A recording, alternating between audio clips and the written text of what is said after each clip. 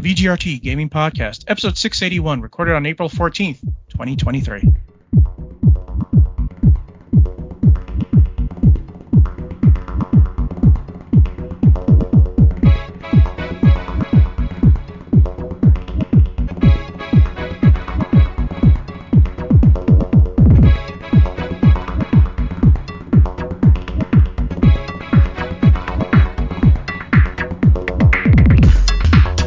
Hello, and welcome to the 681st edition of the TD Gaming Podcast and 514th episode of Video Game Roundtable.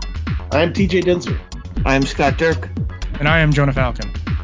The VGRT Gaming Podcast focuses on game news from around the industry. So, we've had a bit of a delay, so we're just going to start right off. Scott, what have you been playing? Oh, I'm almost done with Octopath Traveler 2. I've done everybody's story arc, and I've done all the side quests and all the crossed paths, which is interesting. They have little missions with each other to go do stuff, so they, had a more interactive story than the first game. And now I'm just doing the extra stories, which leads up to the final confrontation with the end boss of the game, and then I'll be done with Octopath. So, TJ, you've been playing Octopath Traveler 2 as well. Yeah, but I'm not nearly as far. I just finished collecting all 8 characters, and I'm starting to move on to their second chapters now. That's awesome. It tickles me pink that Oswald and Particio have a thing because they're like the polar opposites of each other. Oh yeah.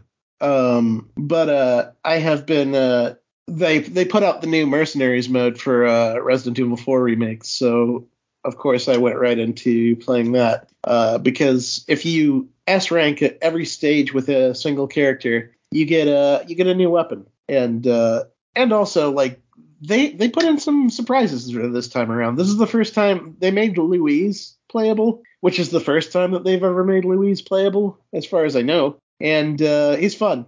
The whole thing is fun. I like that they brought Hunk back, and it looks like they're gonna probably add some stuff to this Mercenaries mode further down the line, so that ought to be fun. We should talk about. Did we talk about this at all? Do we have this in the podcast notes? I'm not sure. What is it? No, we don't. There's one big. We actually will be talking about it. Something we're talking about is that there's microtransactions which you pay for tickets. Yes, I have thoughts on it. We might as well give those thoughts now.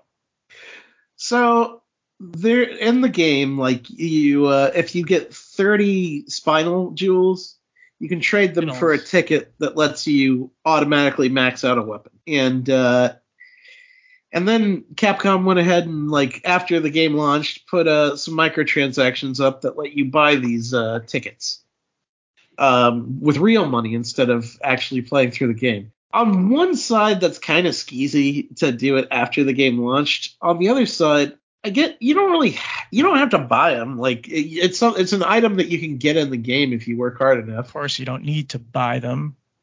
You can grind like everyone else. Right. The only thing I can think of that I would buy one of these tickets with real money for is if I bought Resident Evil 4 on another console and I didn't feel like going through the grind to unlock the highest tiers of the weapons.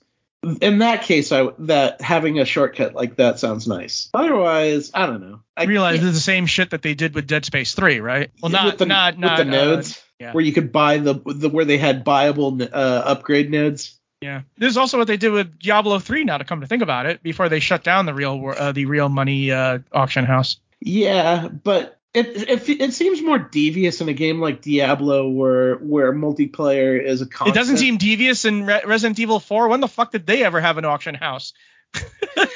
Because the only thing you're affecting if you spend real money on one of these tickets is yourself.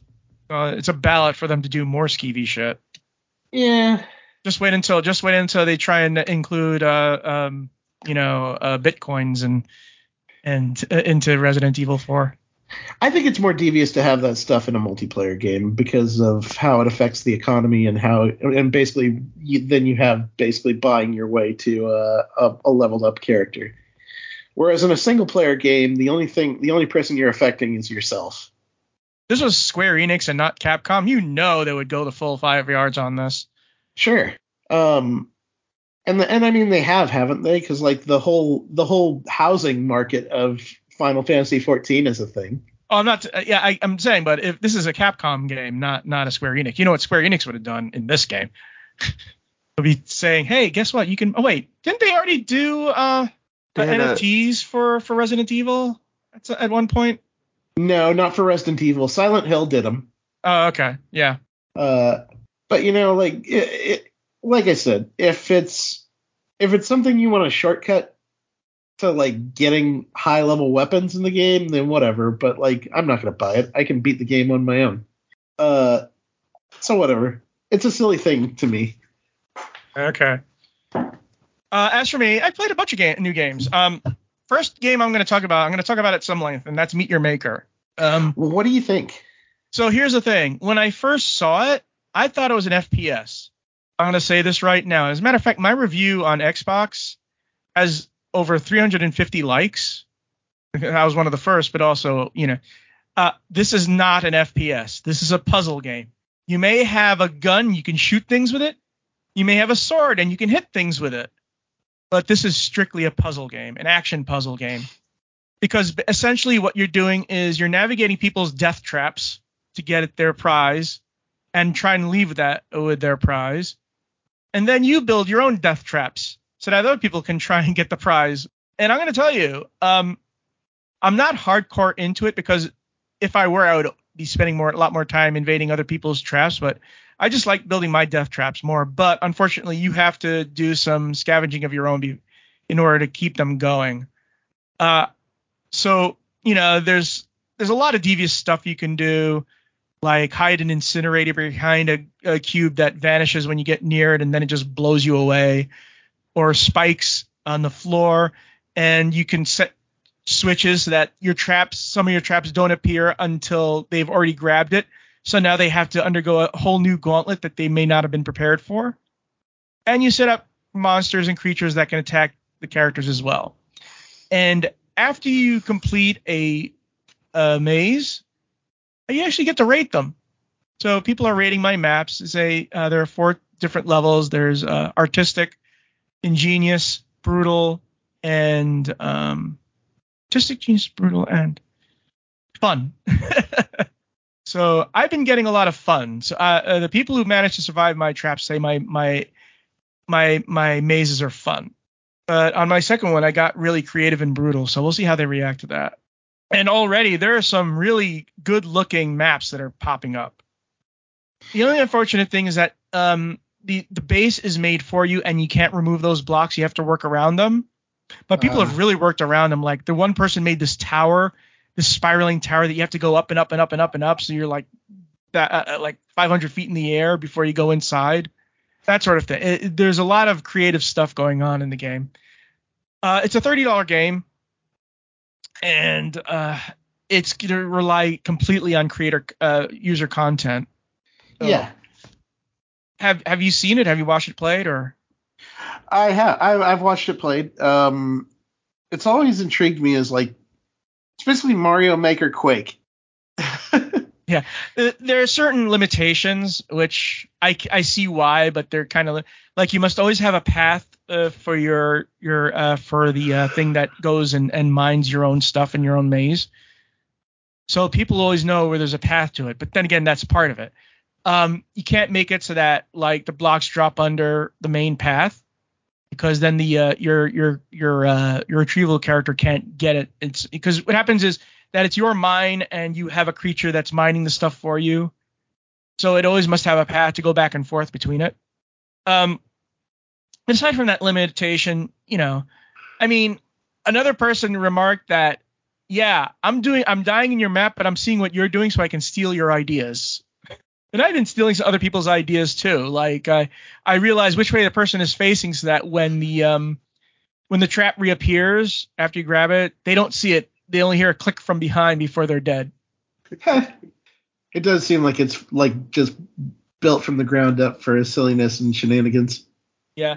I mean, sometimes it devolves into just, tons and tons of traps along the way. Not much creativity. But on the other hand, you have grenades that'll usually destroy traps around it. You only are allowed to use 3. So usually that'll take care of that tactic.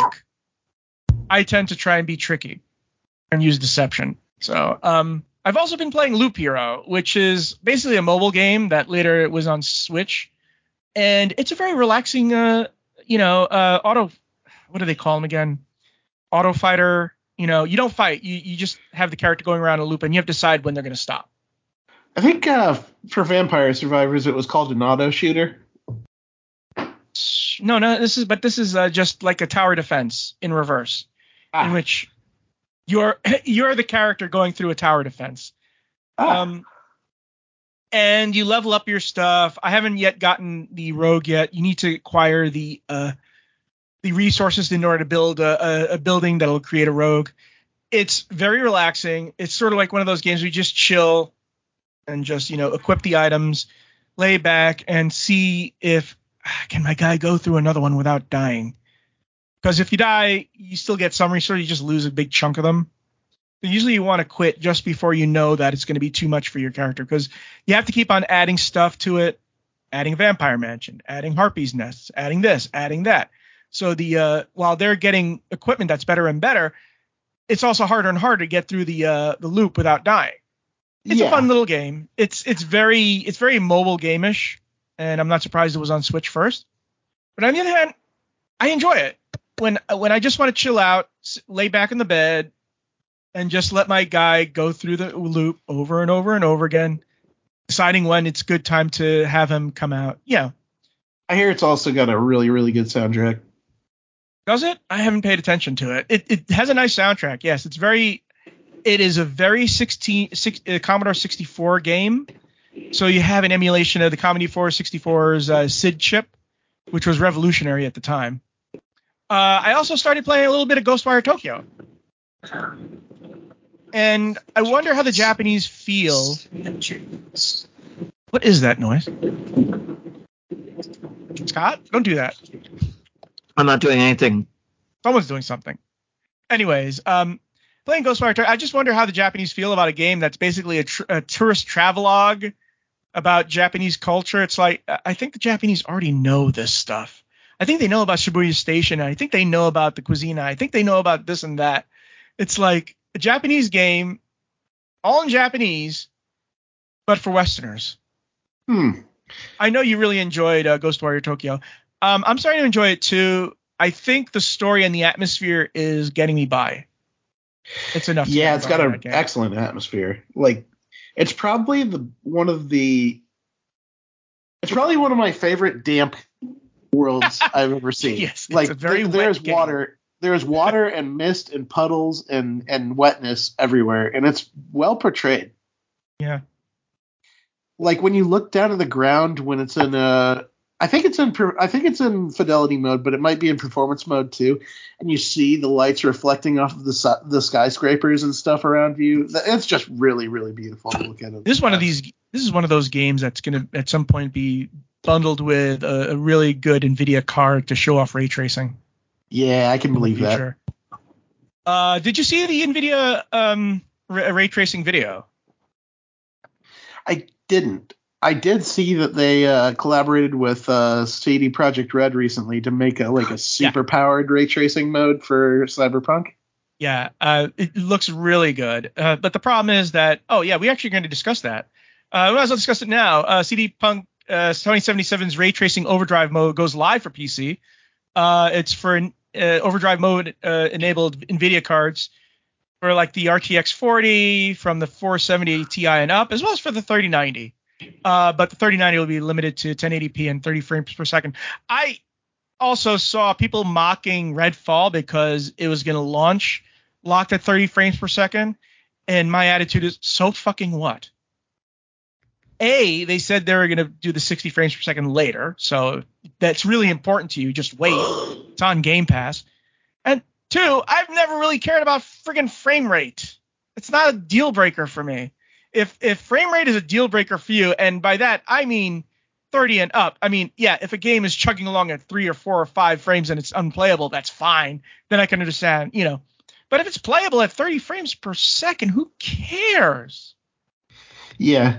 I mean, it sounds incredible. Like the stuff that they're talking about, it sounds like they've talked about it like it's basically the foundation for what they're going to be building they're going to be building for a lot of future ray tracing technology.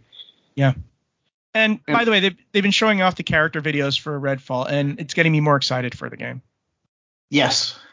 Redfall looks really, people got all upset about like the gear and the gear score and like the live service elements, but it's a team-based looter shooter.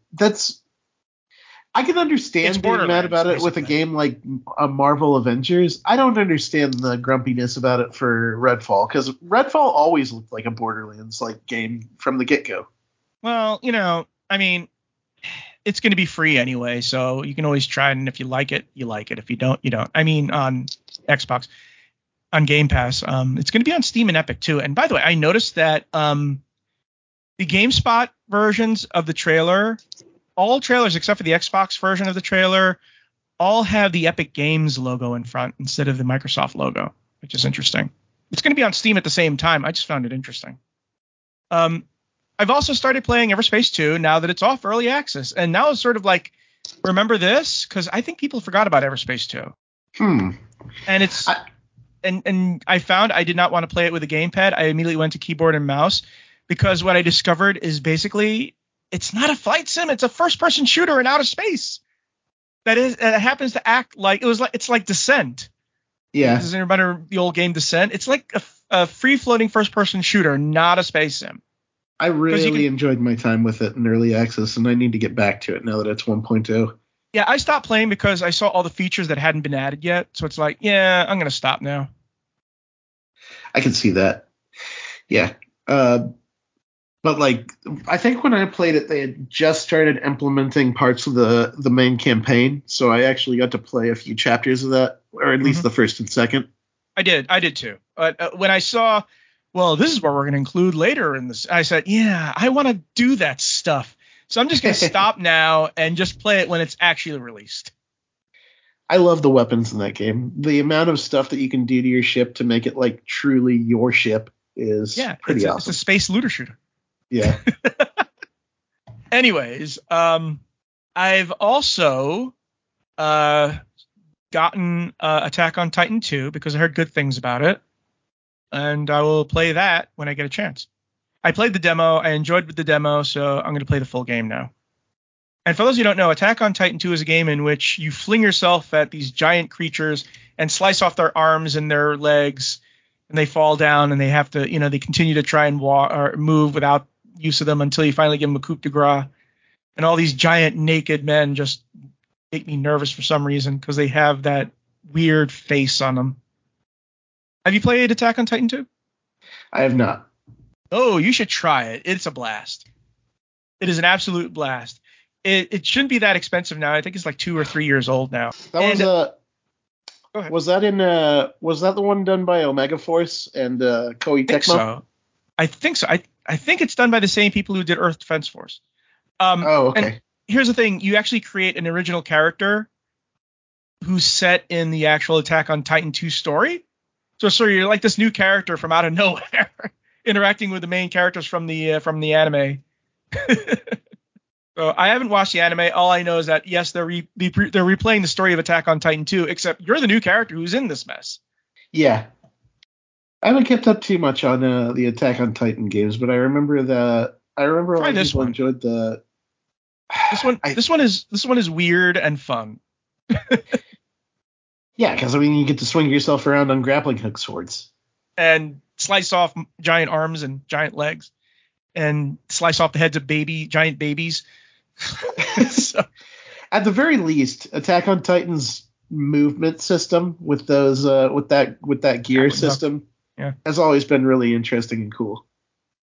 Anyways, we're going to move on to quick news. We already discussed some of them. Diablo 4's endgame is a lot like Diablo 2's, which is a good thing. I always enjoyed, Diablo.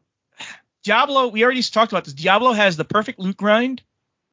And from what I understand, the loot grind is perfect in Diablo from those who've been playing it. And I know they had to increase the loot grind just for the purpose of the beta, but it's very satisfying. And then you get to keep on going through, you go from normal mode to hard mode to nightmare mode, as you did with Diablo 2. It's already getting rave reviews, and it hasn't even come out yet. Yeah, I played some of the beta, and it was really fun. Like, I really enjoyed just, like, for a game that, like, is one of those games where you constantly shed old equipment and get new things. I never felt bad about shedding old equipment. Yeah, the stuff that you get in that game is fun and exciting. Like, when you see something, when you manage to get something that adds like a +1 to an ability you've been using, it's like, yes. Oh, here's the thing. You know what? Or when you have an item that you can use, but it needs to be identified, and you're saying, please be good, please be good, please be good, please be good, when you bring it or you use the identify scroll on it. It's like, please, I want this. Yes, okay, +2 to chain lightning. Yeah, I love that stuff. Here's the thing. That's something that other games have yet to really understand. It isn't the numbers that do it. Like, +3 to damage, or your damage is 0.56 better. No. It's when items augment your already existing abilities, or abilities you've yet to have, because there's always a chance when you buy, you say, I can't use this, but I'm going to save this because I know I'm going to want to use it. That's where it comes in. That's the perfect loot grind. And then you have the unique and the legendary items too. Yeah. I mean, for those who don't know, Diablo 2 is what made World of Warcraft. World of Warcraft is basically Diablo 2 except Warcraft instead of Diablo. Moving on. Oh, you want to say something? I was just going to say, yeah, like, if I've been really hard on Activision Blizzard for a while, and if this game wasn't any good, I would probably just write it off and move on. But it looks like they're on the right path with this. The reason why it exists is because people were so upset about the mobile game. And I feel like this is the first time Activision Blizzard has felt like they've been on the right path with a game for quite some time. Even World of Warcraft has been having problems. I hear the Dragonflight expansion was pretty fun, but that's like the one exception I can think of. Overwatch 2 sucks, and they keep, like, every time they put out a patch, it seems like they break something irredeemably and have to put out another patch to fix the patch they just put out. Yeah. And here's the thing. And the remakes they did of, like, World of Warcraft 3 and Diablo 2 were just like. Oh no, I enjoy the Diablo 2 remaster. Yeah, but you have to admit, you're just salty about it because it was in a really rough state. Not for me. I know you're just salty because Vicarious Visions worked on it, and you'd rather be people working on Tony Hawk. That's part of why I don't like it, but it also launched in a pretty cruddy state when it started. It'd be interesting to see the fate of BattleNet. You're gonna have to ditch that thing soon and just replace it with Microsoft Windows Live, which is fine with me. Microsoft inks 10-year deal to bring Activision to a UK mobile phone network. Microsoft and EE are expanding their partnership to a 10-year commitment in cloud gaming to bring PC games built by Activision Blizzard and Xbox to EE customers. They're just giving Call of Duty to everybody and thumbing their nose at Sony at this point, aren't they? It's so weird, the groups that they're reaching out for to pen these deals with. Like, I don't know. Like, are we going to see Microsoft pen a deal with Mint Mobile to bring Call of Duty to Ryan Reynolds' cell phone? You're going to have to blame Epic for this, because remember, all of this is because Fortnite is so popular on cell phones. Face it, if Fortnite didn't work on cell phones, this would never happen. Yeah, that's probably true.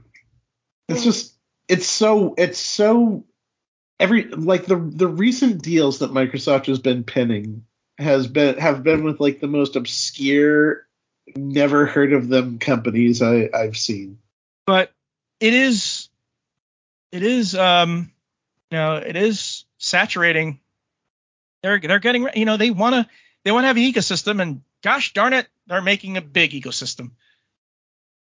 Which is what Sony should be doing, to be honest. I mean, they're probably salty that, they just can't do it on Apple, to thumb their nose at Microsoft, or their marriage with Linux until all the PS3s got hacked. Sony's ecosystem has just been strange to me because it used to be, having a large variety of different games, and now they just seem to care only about Call of Duty. Yeah, I mean, there's one person who was bragging. Well, we have, I can play God of War. I can play The Last of Us, etc. on PlayStation. And my response is, well, apparently Sony thinks they suck because they're gonna fail if they don't have Call of Duty. Sony must really think badly of God of War and Last of Us and Ratchet and Clank and every other property. Because if they don't have Call of Duty, that's it. The PlayStation is over. Getting back to Resident Evil 4, the actress Lily Gao has been striking back at harassers. She says not the first time an actor of color faces racist and sexist harassment simply for participating, because she played Ada Wong. And the thing is that I wonder if fans remember that Ada Wong was kind of wooden in the original one too. Yeah, like I don't understand this critique, because like having played through the game multiple times, and like I'm not like over the moon with Ada's performance, but it feels normal. Like, what do people expect out of her? Do you actually expect saneness from racists? No, I don't. Of course they get not. triggered by the weirdest shit. I mean, they're angry at the. They're upset over beer right now. Currently, I'm going to tell you something. The Sorcerer's video for Diablo 4 was released, and some of the comments were, "Oh, of course they have to have a woman, and they have to include a woman." Assholes! The Sorceress was in Diablo 2 and 3 too. Microsoft and Activision didn't invent her in Diablo 4. She's been there the entire time. Where have you been? I'll tell you, if you've never played Diablo, you're just going to complain about having a woman as a character you can play. The only thing I never see this at is for fighting games. But then again, if they're not sexy enough, then they complain. That's when they complain. Oops, sorry. That's when they complain when the girls who are fighting aren't sexy enough. Didn't they have this thing about in Street Fighter V where, oh god, the character I'm talking about, she was more modestly dressed, and they had a shit fit about that. Was it Chun-Li or someone else? I don't remember. I know it was one of the female characters. She was more modestly. They changed her to be more modestly dressed, and they had a shit fit over at. Anyways, let's get back to news I know that you're excited about. Tekken 8 will be the first game in the series to feature crossplay. Harada has confirmed the crossplay will indeed be a part of Tekken 8 at launch, allowing people to play each other on Xbox, PC, and PlayStation. This is every bit of news that they're launching about Tekken 8 is so delightful. They are doing so many good things with this game. I love the look of it. I had a chance to play it, and when I went to I actually had a chance to go to Bandai Namco's headquarters in North America and give it a go, and it plays like incredibly well for an early edition, and then we have stuff like this crossplay. The game is going to be launching simultaneously on Xbox, PlayStation, and PC. And this is going to be one of the ways that no one's ever going to complain about a PC using keyboard and mouse, because no one on the PC and mouse is ever going to be using a keyboard to play that fucking game. Yeah. And just like the amount of new things that they're trying is exciting. I like the heat system that they have in the game. You basically enter in a powered state, and depending on what character you're playing, they have different attributes where like they'll have certain moves affected. Like for Martial Law, the Bruce Lee guy, he has nunchucks in this game, and when you're in heat state, his nunchuck attacks are powered up. And then for King, the wrestler in the leopard mask,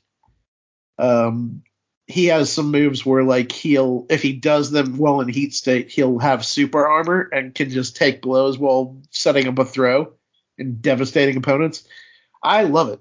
It's so cool. Of all the new fighting games that are coming out, Street Fighter 6 was pretty high up there for me, but Tekken 8 might be the most exciting thing on the horizon for me as far as fighting games go. You know what? I'm going to tell you this. Most fighting games are extremely good, and there's a reason for that. Because there's competition. Uh-huh. You have to deal with King of Fighters, and you have to deal with Tekken, you have to deal with Street Fighter, you have to deal with BlazBlue, you have to deal with Guilty Gear and all that shit. You have to be on your top of the game, or no one is going to play your game. No one. I mean, Them's Fighting Herds is a good game, and it's just an indie game. Yeah. A My Little Pony fighting game that dodges around copyright. I mean, Skullgirls has been kicking around for years, and people still love the heck out of it.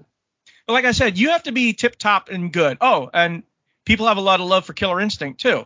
And I keep on getting, when is Killer Instinct 3? When is Killer Instinct 3? When is Season 4, I think it is? When is that going to come out?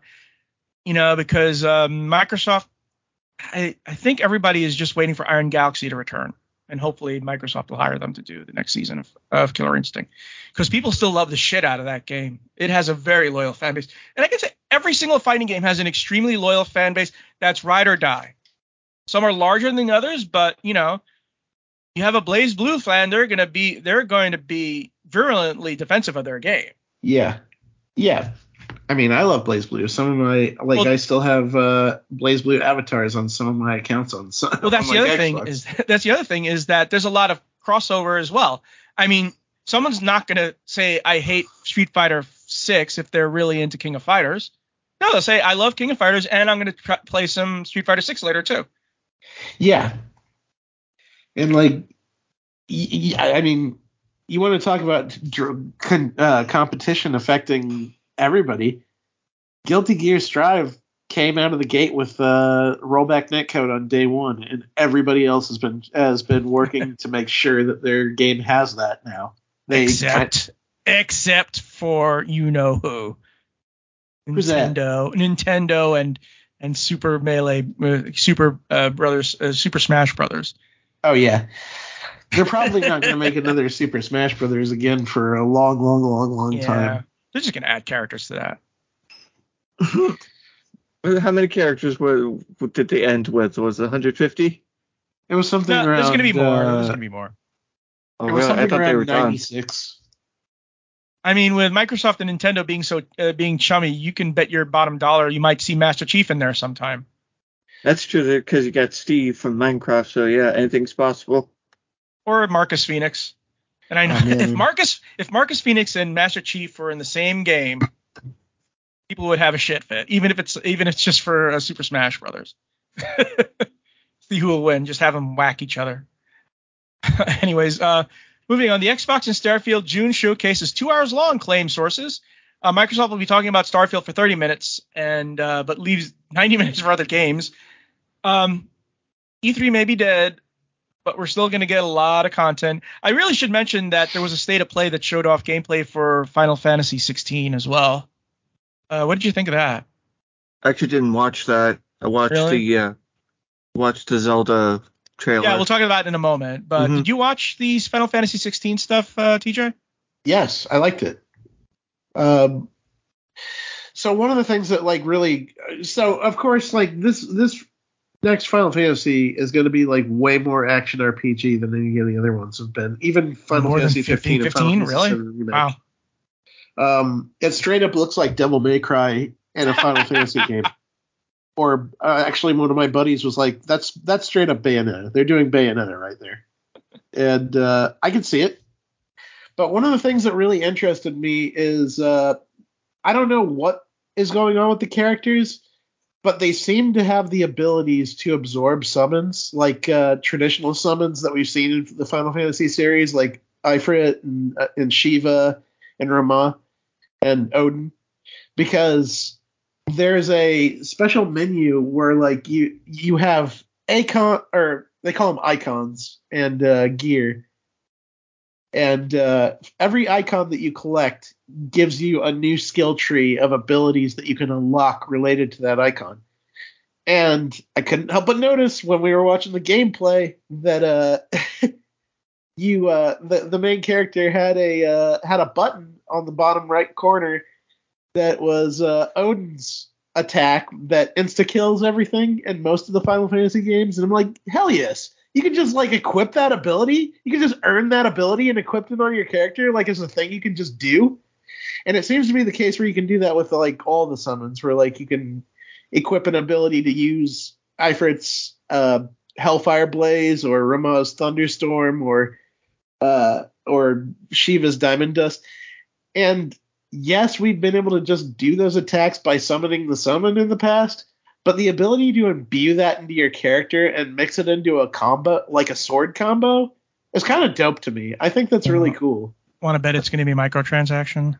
I thought there was going to be the summons were going to fight each other directly. That's another thing, Scott. You can actually do. It looks like there's going to be summon battles where you'll have. One of the things they showed in the game was Phoenix squaring off against this wind beast called Garuda. And I think I saw Ifrit versus Titan or Rama. And those look like straight up kaiju battles. Yeah. I'm sure. It sounds like they're aping Zelda. I mean, the last Zelda game, I mean, not Zelda, I mean Pokemon game, in which you had kaiju fights in the Pokemon game. I think it's more like Bayonetta 3. Oh, yeah. Well, that sucked. You didn't like Bayonetta 3? I love Bayonetta. I did not like Bayonetta 3. Aw. I didn't. That's a shame. I didn't. It was made on the cheap, and it showed. It was made for $2. Well, I thought they were playing on a. It looks like you're playing on an Xbox 360 game. It looks like an Xbox 360 game. Either way, I always thought that the big monster fights in Bayonetta 3 looked fun, and to have that in Final Fantasy 16, it looks like they're doing a good job with what they've got here too.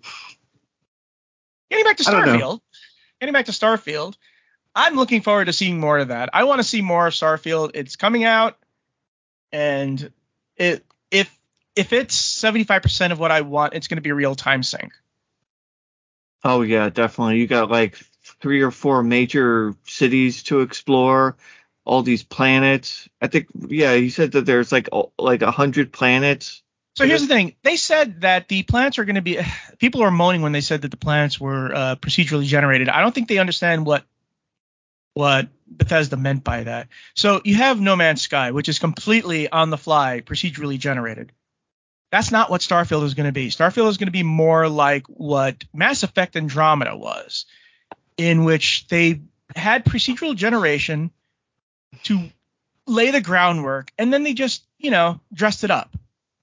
So it's procedurally generated to save time, and then curated so that each planet is unique. And, I like the fact that, you can stick on the main quest and not deal with the other planets at all, or you can take your time, build up your own base, have your own research lab on a different planet, explore it, do that sort of stuff. It's not going to be like Starfield. I mean, it's not going to be like No Man's Sky, in which it's just, this planet, but it's purple. This planet, but it has this kind of planet. No, it's going to be something completely different. It's sort of what Star Citizen wants to be. Yeah, that's what I thought too. This is the Star Citizen game, and yeah, you'll get to play it in Starfield instead, and have this. I mean, I guess that's what they want. They want you to have this exploration mode where you're going and checking out these planets, and then you can have this story that they're gonna do. I don't know anything about the story at all, which is quite impressive. I think keeping that under wraps. But there were hints about it in the story trailer. Okay, I haven't dug into it. There's some artifact that you find, and the entire game revolves around that artifact. That's all. That's basically what I understand, and that's about it. I don't know much else. The problem with Star Citizen is that they're doing a new tech in which it's completely 100%. What's it called again? Everything stays in place when you leave it there. Persistent. It's 100% persistent, which has never been done on a single server MMO. That would probably cause systems to crash if you have too much things. Well, I mean, it's going to be streaming. You don't have to worry about your system dealing with it. It's their system. But one of the problems is that there's a lot of garbage that piles up. Yeah, that's what I mean. They have to find a way to make it look good, because what you don't want is thousands of players being litterers. So, but if you leave your ship there, it's going to be there for everybody to fool around with. So be careful. You might want to make sure that your ship is in a space station where it's nice and secure, and not leave it on some planet where people can just break into it and steal your stuff. Oh man. I don't mind that sort of stuff when you realize, yeah, I better be careful. Also, the fact is that Squadron 42 is a thing, and I'll probably be more attracted to that, which is basically the single player version of Star Citizen. I can't wait to see what else they're going to do. I hope they show some Fable. I hope they show some State of Decay 3. I hope they show some Perfect Dark. Some stuff that we know they're working on. Can't wait to see what's going on with the Indiana Jones game. Yeah, same here. I haven't heard anything for the longest time. You also have Contraband, which I'm looking forward to. It's everything that Payday is supposed to be. Or the heist missions in Grand Theft Auto 5 are supposed to be. Do you think they might mention Avowed? Possible. Oh, yeah. It's been a while since we heard anything about Avowed. Mm-hmm. I mean, Oblivion's been doing a lot of shit lately. I mean, they're still doing the Outer Worlds 2 as well. Yeah. So they finally wrapped it up with Grounded. And Grounded is one of those games that's just a quiet live service game that people who are playing it really, really enjoy, and everybody else sort of, oh, that's still going on sort of attitude. People are doing some incredible shit in Grounded, which I know I'll never have the patience for. I'm not going to build a mansion out of twigs and leaves. Thank you very much. And by that, I mean a fully functioning mansion. By the way, Minecraft Legends is coming out soon. It's probably not going to be at the thing because it's coming out next week. I'll be curious to see what they do there. I don't know if Scott's going to try it out, but I certainly will. Yeah, I want to try out Minecraft Legends. It looks like a good game and want to see how fun it is. Yeah. It's gotten some B plus reviews so far, so we'll see. But yeah. And now, finally, Cyberpunk 2077 sequel job listing is posted by the developer. The sequel is reported been given the codename Project Orion, will follow the Phantom Liberty expansion of the original game. If I remember correctly, this is one of those games that's supposed to have a ton of DLC, but it just didn't launch well, so they just had to scrap it. I guess all that DLC will just be pushed to the new game. And I would like some more Night City action because I still say this. Night City is the best open world city I've ever been in. It's the most alive, feels the most real, feels like the most is actually happening independent of yourself. Like there's stuff going on that has nothing to do with you. I just wish it was wrapped around a better game. Yeah. I know that Phantom Liberty is supposed to come out sometime this year if they're staying on track, right? Yeah. They haven't posted any delays as of yet, and I think in June they said that in June they're going to be showing off a bunch of new news, which is probably also when we'll get a release date for it. So we're going to head right on to game news. First news item, report. Sony's next PlayStation handheld is called the Q Lite, features an 8-inch touchscreen and requires constant internet connectivity. And this comes to us from the FPS review. Sony, in fact, is developing a new PlayStation handheld that will succeed the Vita, its most recent handheld that was discontinued in 2019. It was discontinued in 2019? It feels like that thing was discontinued like in 2013, 2014. You know, like it was dead for a while. I guess it was comatose for a while, and then they finally buried it. The new handheld, which is set to have a design inspired by the PS5 and an 8-inch LCD touchscreen, isn't a cloud streaming service and will reportedly be released before the PS5 Pro, holiday 2024, but after the PS5 with a detachable disk drive. I know you're excited about that, TJ. PS5 with a detachable disk drive. It's not a cloud streaming device. It uses remote play with the PlayStation 5, supports adaptive streaming up to 1080p and 60 frames per second, will require constant connectivity to the internet, will look like the PlayStation 5 controller, 8-inch LCD, adaptive triggers for haptic feedback, volume button, speakers, and all input audio jack. According to Inside Gamer, as previously mentioned by industry insider Jeff Grubb, Sony is planning to announce its second phase of the PS5, which is in reference to its future game slate. Ironically, though, this second phase is very much true for Sony's hardware offerings with the detachable disk drive PlayStation 5, Project Nomad wireless earphones, Project Voyager a wireless headset, and Q-Lite handheld, which is due to be released within a very short period. It's funny how Sony made fun of the Xbox One for having constant internet, and now they have it with this thing. And I was talking to Jordan about this, and he said this is just pointless. Yeah, so wait. So the idea is that you have to have a PS5 in order to play this thing? Jordan said the audience for this is either A, the people who didn't play the old. Oh no, I'm sorry, I'm looking at the wrong thing. He had different. Hold on, I'm gonna look up his responses to this.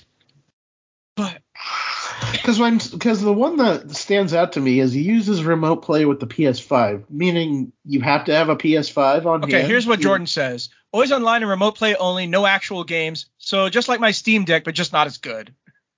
I mean, not like a Steam Deck, though, because you can load games onto the actual Steam Deck. If you can't load games onto this thing, then, like... What's the point? Here it is. If I said, I have Game Pass Ultimate, so I stream my games to my cell phone. And he said that, and Jordan replied, that's what will kill this device. Nobody's going to buy a PS5 exclusive streamer. They'll just use remote play on the devices they already have. So basically what this is basically your PlayStation 5 controller, except it does remote play and does a few other bells and whistles, like allow you to stick in headset. You could also just take your PS5 controller with you with your cell phone and then play it on because it has Bluetooth. Yeah, I mean, they're probably looking at the Nintendo Switch and saying, we want to do that too.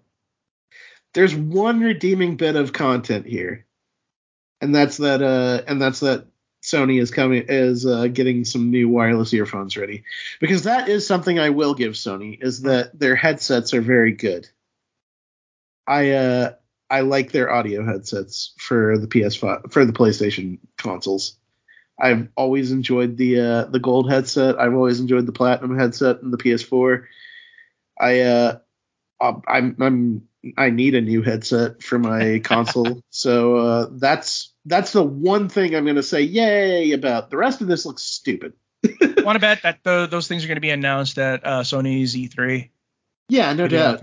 Yeah, because like I said, the PlayStation 5 Pro is coming in 2024, which means the midpoint will be winter of 2023, and they want to have people something to buy. So with holiday 2023, have the earphones and the wireless headset and the Q Lite. I really hope that for the next generation of wireless earphones they do for the PS5. I hope they do them in the colors they've been doing for the controllers, because I like that Galaxy Purple, and I would like to have a headset in that color. I just bought an electric green Xbox XSX controller, because on my red controller, the left trigger is starting to stick a bit. You can still use it, but it's like when it's returning to its normal state, it's like sticking a bit. So that sort of like warned me, yeah, you better get a new controller soon. Yeah. I don't think PlayStation understands the market that they're trying to go for with that handheld, though. That seems like Here's the thing. That seems pretty useless. I think there is one audience, is that their PS5 controller is almost shot, and they're going to get a new PS5 controller, and they decide, you know what? I might as well get this. It's a PS5 controller, but with a big screen. I'll try it out. It'll be my replacement controller. That's probably what it's going to sell it. The fact that it's a new PS5 controller with all the haptic you want. I guess we haven't seen it yet, and it doesn't look like they're seemingly far from announcing it. So they said it's going to look like a PS5 controller, except with a big screen. Yeah. Anyways, take the next items, TJ. All right.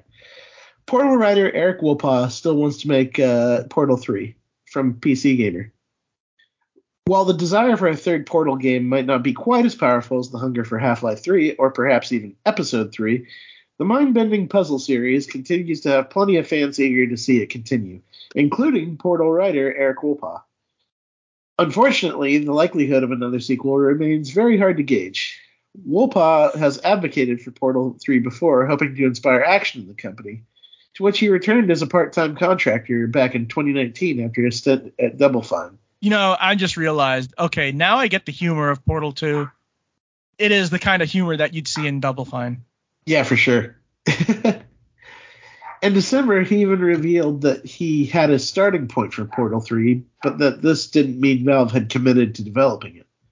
4 months on, it seems that not much has changed. In an interview with Simon Parker on the My Perfect Console podcast, Wolpaw explained the difficulties in getting the sequel off the ground. quote, in a flat structure like Valve, there's an opportunity cost to doing anything. Whatever is going on at Valve right now requires the dedication and participation of the people working on it, and it's voluntary. Yeah, so let's stop right there. Basically, what he's saying is that Valve won't allocate any resources to any games that its employees may be making. If you want to make a game, fine, do it yourself on your own time. Leave us alone until it's ready, and then we'll profit the shit off your game. That's probably how Half-Life Alyx got made. Some guys were fooling around with the Steam VR and decided to make a Half-Life game. They finished 3/4 of it and showed it to Valve and said, okay, sure, finish it yourselves and we'll sell it. Yeah. Like, Valve is pouring all their money into Steam, Dota 2, and CSGO. That is where the money goes. CSGO is basically now a live service game at this point. Yeah, sure. I realized I haven't played Team Fortress 2. I'm going to see how long is it since I played Team Fortress 2. Because I can tell you it's probably like 2013, 2014, maybe even 2011. Go to my library. Let's see Team Fortress 2 here. And that's what I love is that they show you the last time you played a game. I actually paid for it, so I actually get special benefits if I actually want to play it. All it says is I played it for 55 minutes. I still have 27 achievements out of 520, but still. I haven't played it in a very long time. Yeah. Wolpaw would go on to defend his employer as well. Valve is not a giant company. I think people sometimes think it is because of the outsized influence of Steam, but it's really not that many people. It takes manpower to keep Dota going. It takes manpower to keep CSGO going. And the freeform nature of Valve means that there are a lot of experiments that simply fail. So things are happening. If you were inside Valve, you would think that stuff was always going on, because it is. And Valve has clearly been busy lately with the launch of the Steam Deck and the development of Counter-Strike 2. Yeah, they can do Counter-Strike 2 because it's a live fucking service. Yeah, I mean, like, that is like one of probably the most important thing going on at Valve right now is getting that ready. I'm not surprised to hear this, and yet it still depresses me. Well, here's the thing. We know what Jordan would say at this point. Valve doesn't know how to count to 3. More like they don't want to know how. No Half-Life 3. There's no Team Fortress 3. There's no Portal 3. I think at this point, I don't know, it would have to be someone who had like a lot of passion for that kind of thing. And like they said, doing it on their own. And that's just monumental. So maybe blackmail Gabe Newell, or yeah, I guess, I don't know. I mean, they outsourced a lot of the Half-Life spin-offs. Like Half-Life Opposing Force was one of Gearbox's first games. Oh no, yeah, it was one of Gearbox's first games, and then Gearbox went and did the PC version of Halo. I will say that whenever I see Gabe Newell talk about anything right now, he seems far more interested in developing technology than creating games. Oh yes, the Steam Deck. Right. Not just the Steam Deck though, like the focus on like VR and with the Steam Deck, he actually wanted to create a marketplace of competitors that would try to build competing PC handhelds. And like and with Half-Life Alyx, like they poured a ton of effort into developing, like, have you ever seen the physics technology for like water and liquids in that game? It's incredible how much effort they poured into like light refraction, proper viscosity. And yet their lunch was eaten by Unreal Engine 5. So I don't know. I still think that Source 2 is an incredible thing, and we're going to see a lot of cool stuff come out of it. Yeah, but not from Valve. Sure. Remember the last time that Valve outsourced the Source engine, and that was for Vampire the Masquerade Bloodlines, and Valve just completely fucked over Troika. Oh. Yeah, I don't know. I think that Scott's kind of right on this one, because I think that you would need somebody that just had the capital to invest in making that passion project a reality. And it sounds like if they don't have that, then they don't have that. And it doesn't sound like Eric Wolpaw currently has that capital to make that a reality. You know, a similar sort of thing happened with Grounded. I mean, Grounded was just a small project that was being done by Obsidian, and so is Pentiment, but one guy did Pentiment. But Grounded was like a small game that just blossomed under Obsidian because they encouraged it. They said, "Oh yeah, we like it. Let's put some more resources into that." You're never going to hear Valve say, "Let's put some more resources into that," unless the resources come out of it. Yeah. Anyways, we're going to move on to the next item, and Gamers lawsuit returns for another swing at Microsoft Action sale from Destructoid. The so-called Gamers lawsuit was initially filed in December 2022, but was dismissed by a judge last month. The suit, put together by 10 members of the public hailing from New Jersey and New Mexico. I have a visual idea of what those guys look like already. Don't you? Not really. I mean, I have no idea what they look like. If you ever go to a game club, it's like. But there's certain interesting parts of this. The Corley dismissed the suit, saying the complaint does not plausibly allege the merger creates a reasonable probability of anti-competitive efforts from any relevant market. Unfortunately, Corley did make a mistake of telling them that they could try again if they had new information. And thus, they refiled it with a 73-page document, which reminds me of the 170-whatever page document that by Trump and company that was full of shit, too. And this is the part I love.